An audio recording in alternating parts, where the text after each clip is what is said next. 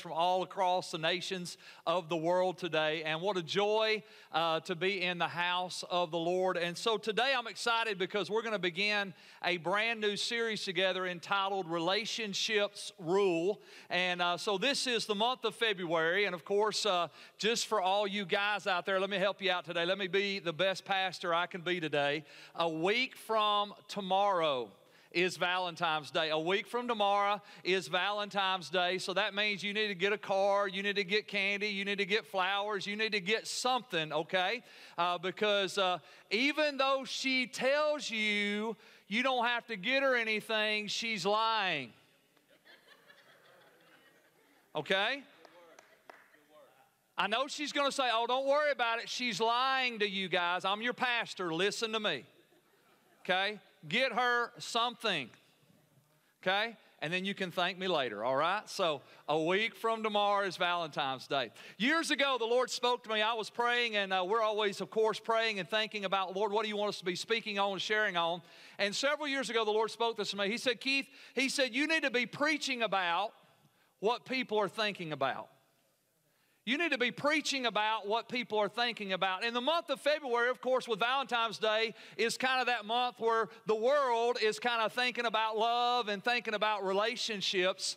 And so we're going to begin a series today entitled Relationships Rule, because we live in a world where the culture has created a distorted idea and image of what love and relationships is really all about. And so I thought, what greater place to go to than the Word of God, and for us to go to Scripture and allow God to really help us build healthy, what we're going to talk about, life-giving relationships that really do empower us to live the life that God has called us to live. So if you're a note taker or you're using our Liberty Church app with our notes in it, if you look at that first point on your outline, the quality of your life, I want you to hear this simple statement: the quality of your life is greatly determined by the quality of your relationships. The quality of your life will be greatly determined by the quality of your relationships. And you already know that to be true. You know that your relationships really do bring life, and sometimes they bring death. But the realization is the quality of your life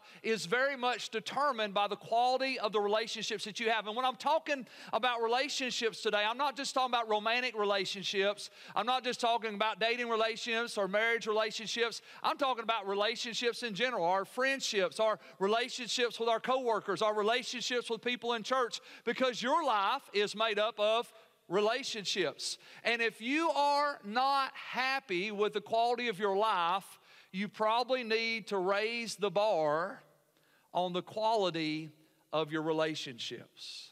So relationships really do rule when it comes to how we live and experience life. Look at that next point. Just another thought. I want to drive that home just a little bit more. Our greatest joys and our greatest sorrows are connected to relationships. When you think about the greatest joy in your life, the greatest joys in your life, automatically, when I think about some of the greatest joys in your life, automatically you're going to think about people's faces. You're going to think about relationships, because it was that moment when something happened, something exciting happened, something awesome happened. And you can be sure of this: the celebration of that thing in your life is usually 99% of the time connected to relationships. I was just kind of thinking back to some of the victories that I've had in my life, and I went all the way back to the 10th grade. Anybody remember being in 10th grade? Anybody in the 10th grade in here today? We probably maybe have some 10th graders in the house today. Here's what I want you to know. I was thinking about being in the 10th grade. I was playing basketball, and it was an amazing year. And I remember we were undefeated. We were the county champs. We were the area champs. I scored a triple-double the last game of the season. I mean, I had triple in every. It was amazing. It was awesome. But you know what? When I think back on that victory, and I think back on that victorious year, it's all connected to relationships. I was a part of a team, and there were these guys, these other guys, my friends, my comrades, and we were celebrating together, because here's what I know. You can have an amazing victory in life, and if you don't have somebody to celebrate with you, it's kind of short-lived. But here I am now, just turned 50 years old in December, and I can still celebrate a victory that happened in the 10th grade, because that celebration of victory was not something I happened by myself, but man, there were people and relationships that are connected to it. Now, if you flip the coin, and we don't want to dwell here too long because I don't want you going home depressed from church today, some of the greatest sorrows in your life can be directly connected to relationships. The loss of a loved one, maybe a divorce, maybe a friendship that went south, maybe what you thought was going to be a forever relationship became a temporal relationship, and maybe it was betrayal, maybe it was rejection, maybe somebody that you thought was in your corner ended up stabbing you in the back, and you can recognize pretty quickly that your greatest joys and your greatest sorrows are connected to relationships. And if you look at the rest of that little statement there, we understand something also that's true. Every relationship in your life is either an asset or a liability. Either it's adding value to your life or it is taking value away. It is making you better or it's making you worse. And you can be sure that every relationship is an asset or a liability. Let's just think about it for just a second. The realization is there are some people in your life that when you get around them, man, you look forward to hanging out with that person. You look forward to being in the same room with that person because, man, you get together and they build you up and they encourage you and you're fired up and you're excited and you walk out of that time together with that person and it is amazing. You feel like you can conquer the world. You feel like there's nothing that you can't do because you just spent some time with a powerful relationship that's an asset in your life. And then you flip the coin, and you can be sure of this too. There are some liabilities in your life also. There are some people that when you get in the room with them, literally, you can hear the vacuum cleaner sound. I mean, they just start sucking the life out of the room. And you're like, 5 minutes later, you walk out of that room, you're like, oh my God, I don't think I could have handled one more minute. Could they be more negative? See, we all have relationships. Every relationship in your life is either an asset or else it is a liability. It's adding to or taking away from who you are. So if relationships rule, then what are the rules for relationships? Well, I'm glad you asked. That's a great question. Y'all are geniuses, by the way. So if relationships rule, what are the rules of relationship? Well, we're going to look at Ephesians chapter 4. And we're going to look at what's going to be our foundational scripture for this study. And it's kind of an unusual scripture because it's not what we would normally look to in scripture for a relationship scripture. It's not a love relationship. It's not a love scripture. It really is interesting scripture because in Ephesians 4, we're actually getting a biblical definition of what it means to have a life-giving church. But about 3 weeks ago in my quiet time as I was praying, the Holy Spirit quickened this scripture in my heart. And He said, Keith, this is going to be your next series because this is what He showed me. He said the ingredients that are required for a life-giving church are also the ingredients that make up healthy, godly, life-giving relationships. So today we're going to kind of look at God's standard and see what Paul says here in Ephesians 4 under the inspiration of the Holy Spirit. Verse 10, he says, and the same one, speaking of Jesus, who descended is the one who also ascended higher than all the heavens, so that He might fill the entire universe with Himself. That's a great scripture right there. Verse 11. It says, now these are the gifts that Christ gave to the church, the apostle, the prophet, the evangelist, the pastor, and the teacher. And their responsibility, look at verse 12, is to equip God's people to do His work and to build up the church, the body of Christ. Let me just pause for just a second. Let me give you a little free information here this morning. The job and responsibility of the pastor and the church leaders is not to do the ministry. It's actually to equip the church to do the work of the ministry. My job is to help you do your job. Right? That old school mentality that the pastor does the ministry and everybody else just comes to church is a lie from the pit of hell. God has called the church and spiritual leaders not to do all the ministry, but to equip the church to do ministry. And that's all free. God bless you. Here you go. All right. I just couldn't pass that verse up. It was too good. Verse 13, his Bible says, and this will continue until we all come to such unity in our faith and knowledge of God's Son that we will be mature in the Lord, measuring up to the full and complete standard of Christ. And then we will no longer be immature like children. We won't be tossed and blown about by every wind of new teaching. We will not be influenced when people try to trick us with lies so clever they sound like the truth. How many know when it comes to relationships, there are a lot of lies that are so clever that they sound like truth? How many know that in our world of social media, everybody has an opinion and an idea about what it takes to have a good relationship? But we don't need lies so clever they sound like truth. We actually need truth. Come on, somebody.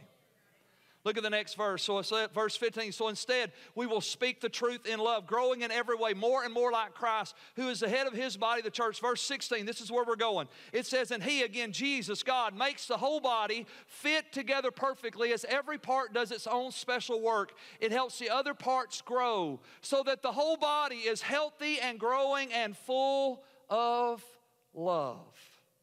So look at that next point on your outline. Healthy, growing, and full of love are the results of a life-giving church. When the body of Christ is doing what the body of Christ is supposed to do, guess what will happen? The church will be healthy, it'll be growing, and it'll be full of love. That's why we say at Liberty Church, we're never going to stop growing, we're never going to stop reaching, we're never going to stop planting campuses. Why? Because if you're a life-giving church, you're healthy, you're growing, and you're what? Full of love. But guess what? Not only is healthy, growing, and full of love the results of a life-giving church, but I also believe that they are the rules for life-giving relationships. And when we measure our relationships by these standards, we are able to discern what each relationship requires to be life-giving. I brought me a little ruler today to church. And rulers are important, right? Because all of a sudden we realize that 12 inches makes a what? And 3 feet make a what? And that's as far as I'm going to go.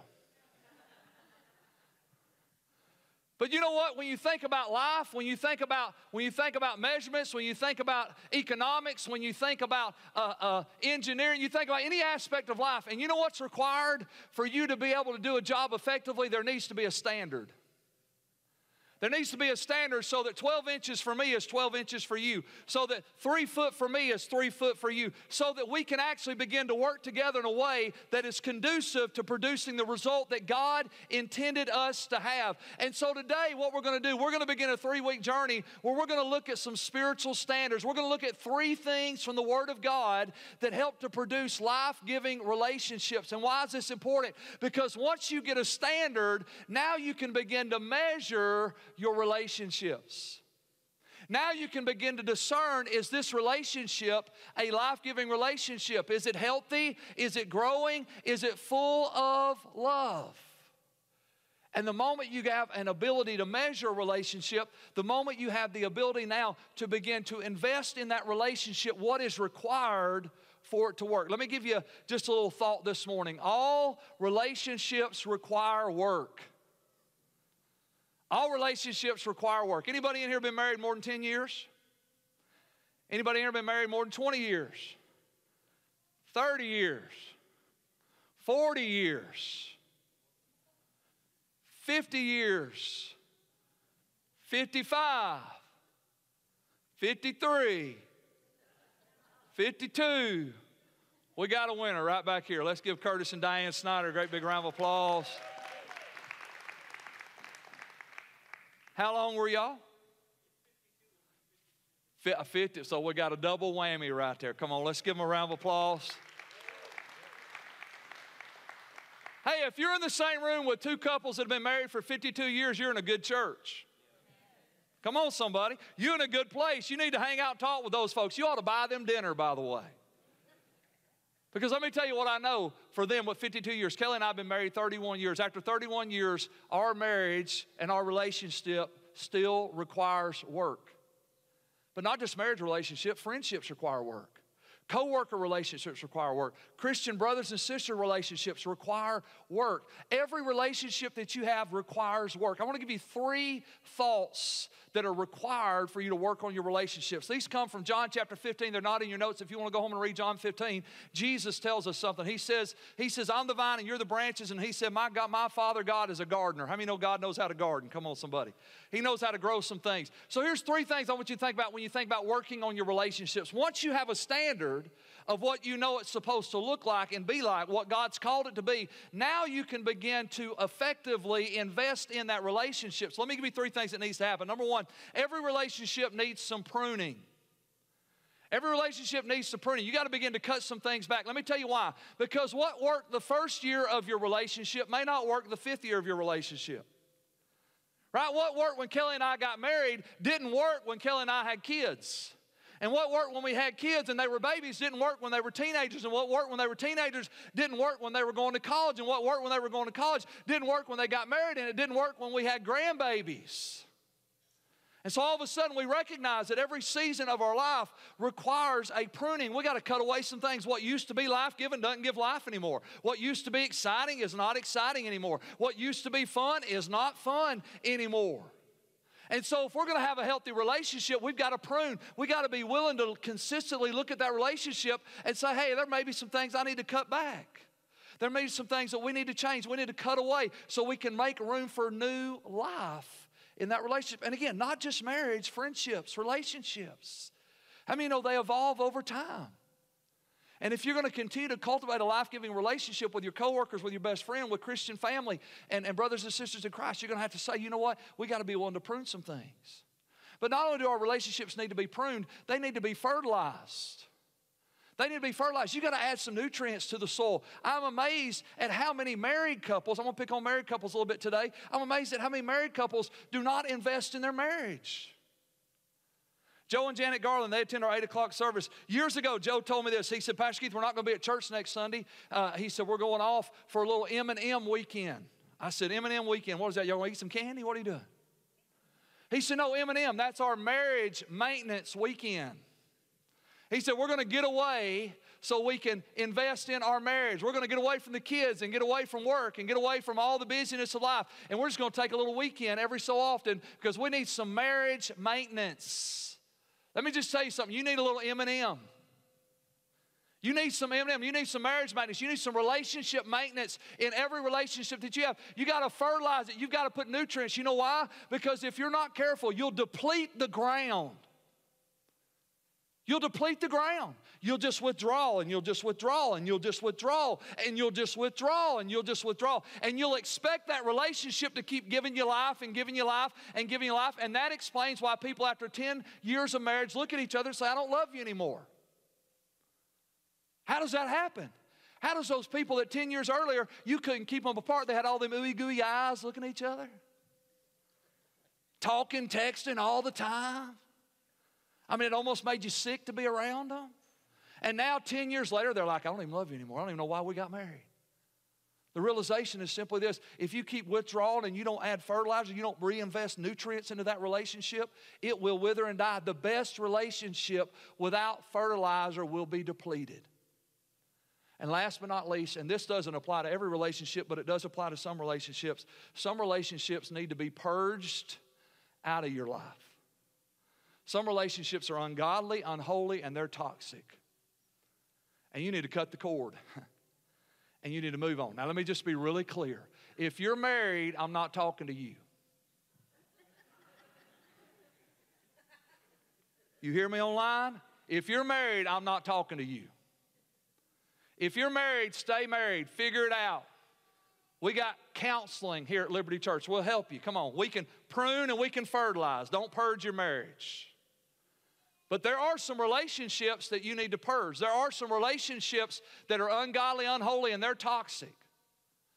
And you need to just cut it off, and you need to begin to move forward into what God has. That doesn't make them a bad person, doesn't make you a bad person. It just means together it's not good. Together it's not God. Together it's not healthy. And so I want to challenge you to think about your relationships, because every relationship needs to be pruned, every relationship needs to be fertilized, and some relationships need to be purged from your life. So look at that next point. So what does it mean for a relationship to be healthy? I want to give you 3 signs today. 3 signs of a healthy relationship. 3 ways you can measure the relationships in your life. The first sign of a healthy relationship is trust. It's trust. Despite what our culture tells us, love is not the foundation stone of a healthy relationship. Trust is. Love's important. We're going to devote a whole week talking about love. But I'm just going to tell you, the foundation stone of healthy relationships is not love. It is trust. Trust is the foundation stone. As a matter of fact, I want you to consider something. Have you ever considered that you can't even have a relationship with God without trust? God loves you, But without trust, you can't enter into a relationship with God. Look with me in Ephesians chapter 1. Verse 12 and 13 says, God's purpose was that we Jews, Paul speaking here, said, was that we Jews who were the first to trust in Christ would bring praise and glory to God. And now that you Gentiles, that's me and you, have also heard the truth, the good news that God saves you, and that when you believe, literally it means trusted in. When you trusted in Christ, when you believed in Him, when you put your trust in Christ, look what happened. He identified you as His own by giving you the Holy Spirit whom He promised long ago. It is your faith, your trust, your confidence in Christ that He is who He says He is and He'll do what He said He would do that brings salvation and allows you to enter into a relationship with God. Until you trust Christ as your Lord and Savior, guess what? God loves you, but there's no relationship. Think about that. Until you trust Jesus as your Lord and Savior, God loves you, died for you, wants to bless you, wants to save you, wants to heal you, wants to deliver you, but there's no relationship without trust. Look at that next point on your outline. If I can't trust you, if you can't trust me, think about this. If we can't trust each other, then our relationship is limited to shallow ground. It's not that we can't be, quote, friends. It's not that we can't work together. It's not that we can't go to church together. It just simply means, hey, if I can't trust you and you can't trust me, we're going to have a very shallow relationship. Why? Because trust is the foundation stone. Trust is the foundation stone. I can love you from a distance, right? But I can't be in a life-giving relationship with you without trust. Because an untrustworthy person, think about this, consistently wounds the soul. An untrustworthy person consistently wounds the soul. Some of you right now have consistently and continually been hurt by the same person over and over and over and over and over again because you're in a relationship with an untrustworthy person. Here's the problem. When you love people, you want to trust people, right? When you love people, you want to trust people. The people I love, and I love people easily. The moment I meet you, I just love you. I love you because the love of God's in me, and the love of God's been poured out in our heart by the Holy Spirit, and I automatically just love people. It comes very natural to me. I love people. And I'll tell you that pretty quick. But here's the realization. When you love people, you want to trust people. And the challenge that happens is that if you're not careful, you will allow, listen to me, all you singles out there, if you're young person, single person, I want you to hear me. This is why it is so important that you don't give your heart away until you allow time for you to actually get to know the person that you're going into a relationship with. Because let me tell you what happens. The moment you get emotionally invested, it becomes difficult, not impossible, but it becomes difficult for you to spiritually discern that relationship. Because you get blinded by what? Love. Oh, they're just so wonderful. Well, not really.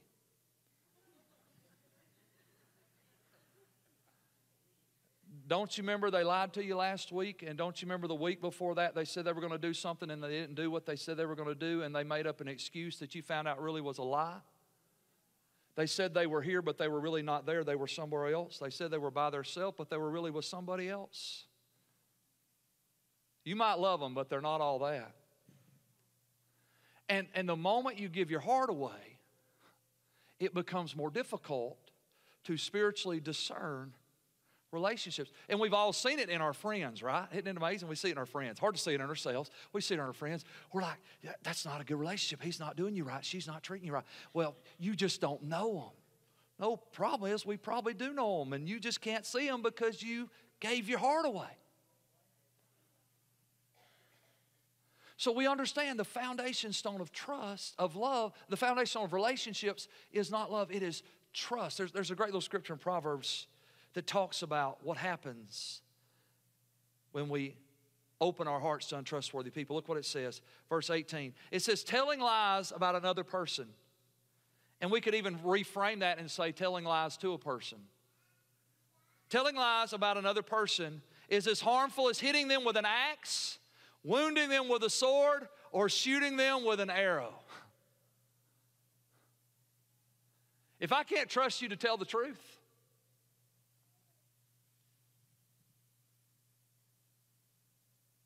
then all of a sudden I need to recognize, hey, I can love you from a distance, but we're going to have a pretty shallow relationship. Because if I open my heart to an untrustworthy person, guess what's going to happen? Let me just reread it again. It's like hitting them with an axe, wounding them with a sword, and shooting them with a sharp arrow. Verse 19, putting confidence in a unreliable, untrustworthy person in times of trouble is like chewing with a broken tooth or walking on a lame foot. Let me just say this. I'm going to move on real quick to the second point. We understand, I believe we all understand that when you enter into a relationship, every relationship begins with an element of trust that has to be given by faith, right? So I don't know you, so the only way for me to get to know you is I've got to trust you enough to begin a relationship. I got to trust you enough to begin to talk to you and get to know you and interchange with you and interact with you. And so all relationships begin with a level of trust that begins by faith. I just trust you because, hey, I think I want to get to know you. But the moment that person proves themselves to be untrustworthy, and I'm not talking just one mistake, I'm not talking about an occasional blurb, I'm talking about there is a consistency of inconsistency. The moment that person shows that they are untrustworthy, then I've got to begin to step back. Again, not that they're a bad person, but this is probably not the kind of relationship I really want to give my heart to. Because I'm going to end up getting hurt over and over again. What I love about the Word of God is God in His mercy tries to protect us from relationships that could ultimately harm us. Isn't He a good Father? Look at the second sign of a healthy relationship. The second sign of a healthy relationship is authenticity. It is the ability to be yourself and not fear being judged. It's authenticity. It's the ability to be yourself and not fear being judged. Genesis 2 verse 25 is a scripture Kelly and I use in marriage counseling all the time. I love this scripture. It's Adam and Eve in the Garden of Eden. The Bible says, and they were both naked, the man and his wife, and they were not ashamed. Now, I'm not advocating nudity. Y'all with me? Wear your clothes before you come to church. Come on, Jesus. But there's a principle there. They were naked and not ashamed. There was an authenticity. There was an ability for them to be who they were and not fear being judged. You know who some of your favorite relationships are? They're the people that you can be yourself around.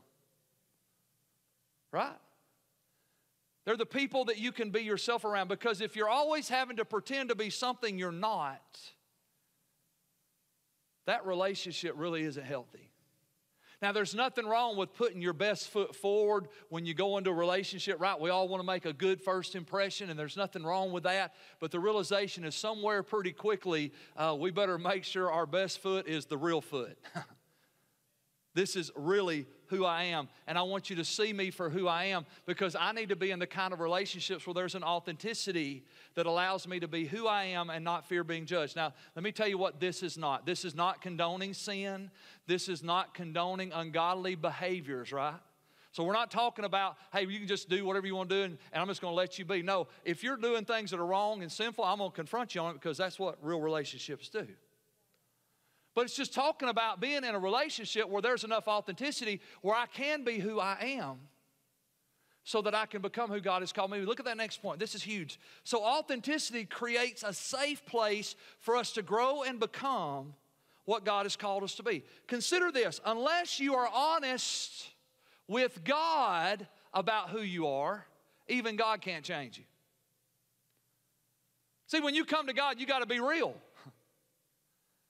If you come to God pretending to be more holy than you really are, then guess what? You'll stay right where you are and you'll never be changed. See, God can't transform the pretend you. God can only transform the real you. See, for you to have a life-giving relationship with God, there's got to be an authenticity, right? You can't put on airs with God. We all come to church, we all try to look really holy, and we're good at it.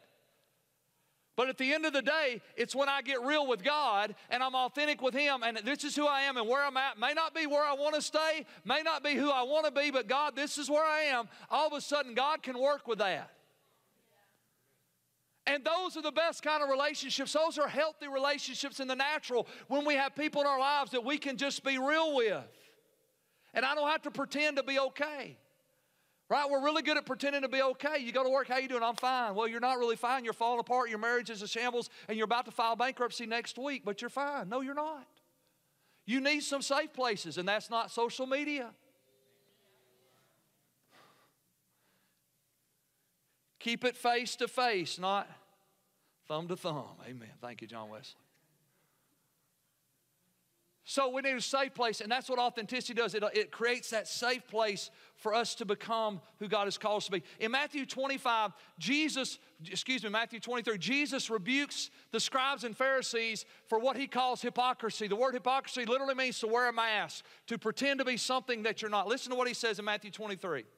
He says, what sorrow awaits you teachers of religious law and you Pharisees, you hypocrites, for you are so careful to clean the outside of the cup and the dish, but inside you're filthy. You're full of greed and self-indulgence.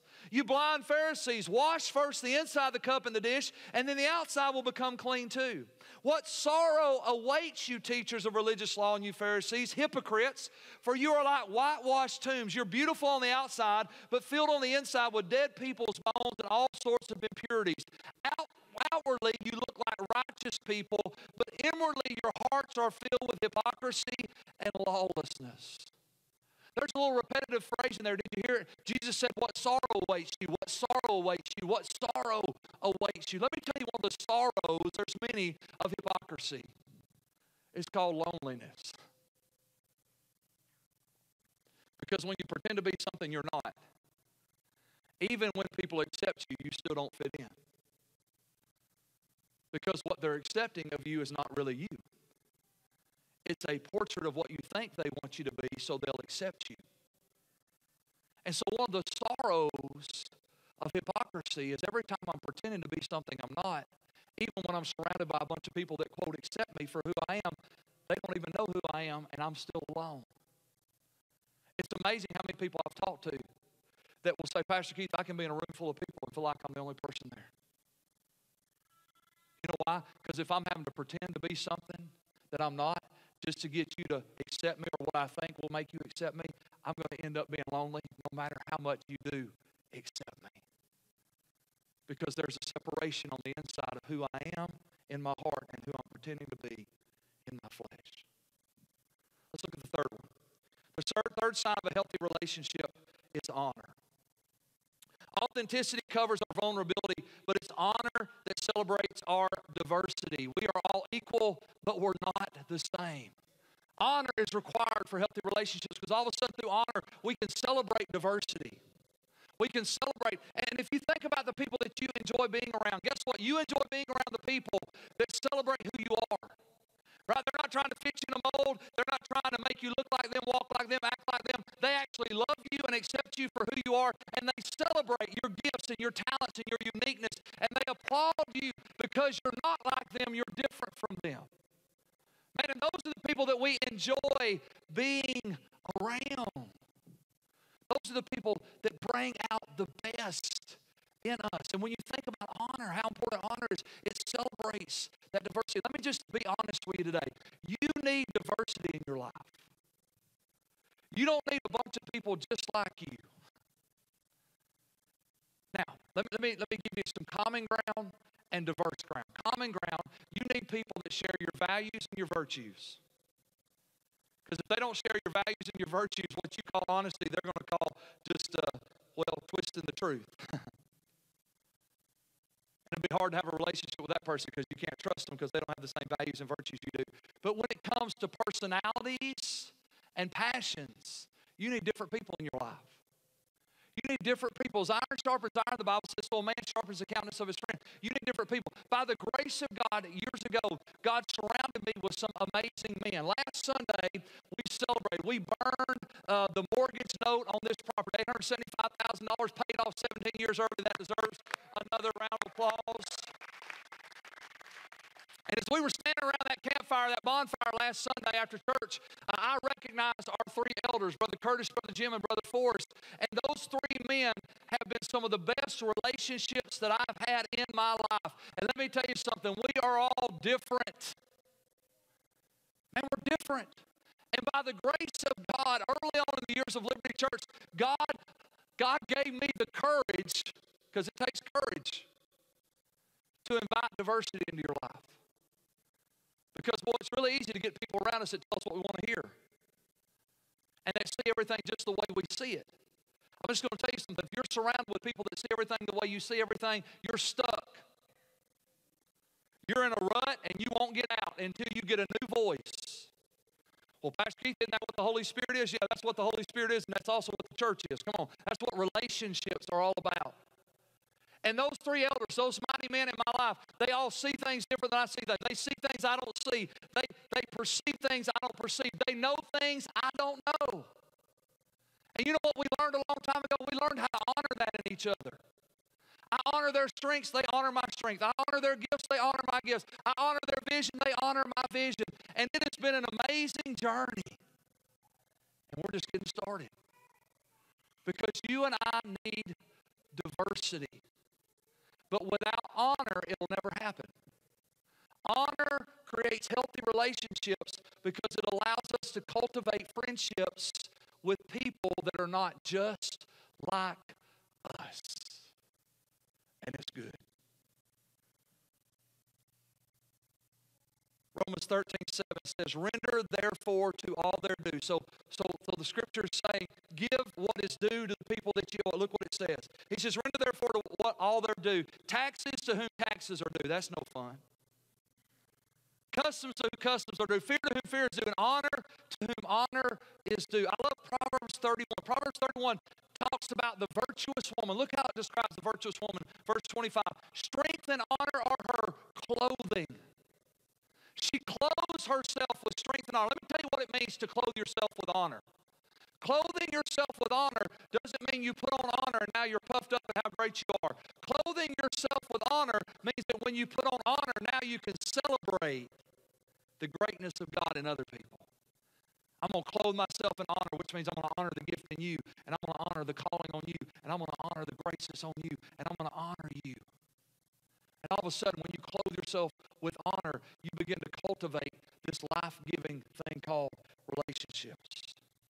Look at that next point. We got two more points. We're about to wrap up. Honor elevates one another. The word honor literally means to hold in high esteem, to kind of push up, right? I mean, we ought to be pushing each other up. I heard Rick, oh my goodness, what's the guy's name? Our God is an awesome God. What's that song? Well, Rich Mullins, there we go. Years ago, Rich Mullins was asked a question. They said, do you think the Catholic Church gives too much honor to Mary? And I loved his answer. He said, no, I think we give too little honor to everybody else. What if we really honored each other? What if we really highly esteem people? What if we recognize that every person in our life was created in the image and likeness of God? Not worshiping people, not praying to people, not talking about any of that stuff. We're just talking about giving honor to celebrate the uniqueness of people's lives. Think about this. Honor elevates one another. It places an inherent value. It's a built-in value. It places an inherent value upon the relationships. Let me share. So this is important. So if you're in a relationship with somebody and you value the relationship, but they don't, then we would say that would become a one-sided relationship, right? You're investing in it, they're not. You're pruning and you're fertilizing and they're not doing anything. Let me tell you what happens when there's not reciprocal honor. Let me tell you what happens when you're in a relationship and only one person honors that relationship and the other person doesn't. You know what will happen? It won't take long before the person doing the honor will actually begin to resent the other person. It happens in marriages a lot. It happens in friendships a lot. Well, they just take me for granted. I'm always the one calling. I'm always the one making plans. I'm always the one getting us together. I'm always the one remembering the birthdays. I'm always the one kind of scheduling the guys' night out. Nobody else does anything. And you know what happens after a little while if you're not careful? If you don't guard your heart, you know what happens? You'll actually start to resent those relationships. Well, they don't appreciate me. They don't value me. I don't even matter to them. Wives say it about their husbands. Husbands say it about their wives. Parents say it about their kids. And kids say it about their parents. Because honor is a reciprocal thing. And when I give honor and when I receive honor, all of a sudden it creates this relationship that becomes life-giving. Great little scripture, Matthew 13, our last scripture for today. It's the story of Jesus. He's in his hometown. Listen to what the Bible says. It says, and they were deeply offended and refused to believe in him, talking about Jesus. And then Jesus told them a prophet is honored everywhere except in his own hometown and among his own family. Look at verse 58. So he did only a few miracles there because of their unbelief. Because they didn't honor Jesus, they couldn't receive from him. And think about this, because they didn't honor Jesus, Jesus couldn't give them everything that he wanted to give them. See, honor is what makes our relationships healthy. Last point, here it is. Let's wrap it all up together. So a healthy relationship, here's the standard. A healthy relationship is built on trust. It is protected through authenticity. And it thrives through honor. And this little relationship rule of healthy, is this relationship healthy? You know what it does? It helps us to prune. It helps us to fertilize. It helps us to purge relationships so they can be the best that God wants them to be. I want you just to bow your heads today. I want to ask you a question this morning. For those of you in the room, those of you watching us online, I want to challenge you today. As I was preaching through this message, this is what I know. This is how good God is. God took the foolishness of my preaching and he identified a relationship in your life. And you already know there's a relationship. Maybe there's more than one, but there's probably one relationship that popped out in your head through this entire message today that maybe needs some pruning, maybe needs some fertilizing, or maybe needs some purging.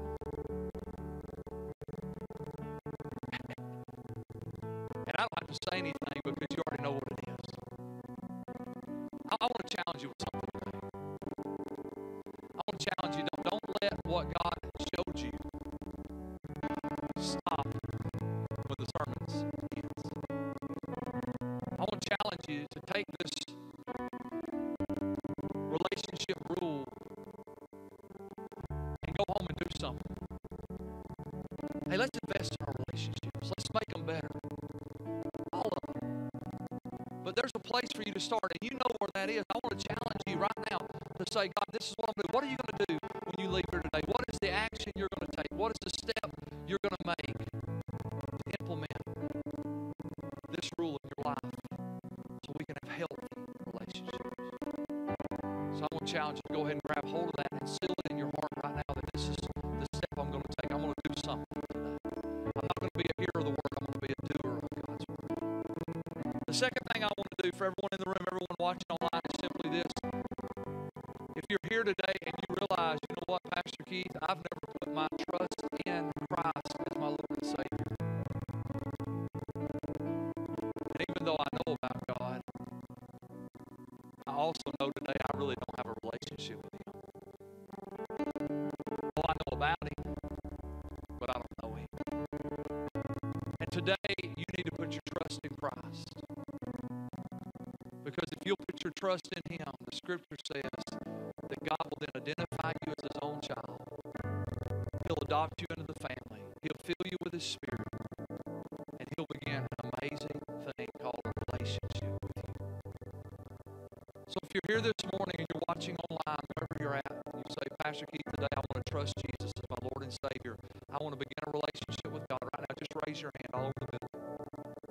Just slip your hand up. Today I want to accept Christ. I want to trust Jesus as my Lord and my Savior. His hands are going up. Our ushers are going to bring a little packet. We're going to just slip a little something in your hand. We're going to pray together in just a minute. If you're watching online, I want you to hit that hand emoji. I want you to type in that chat box. I'm raising my hand right now because God's speaking to you.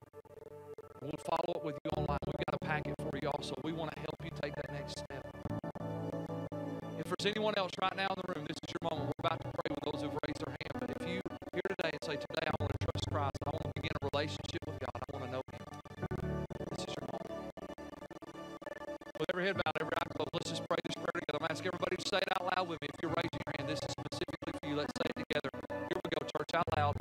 Dear Heavenly Father, I believe cross for my sins, rose again.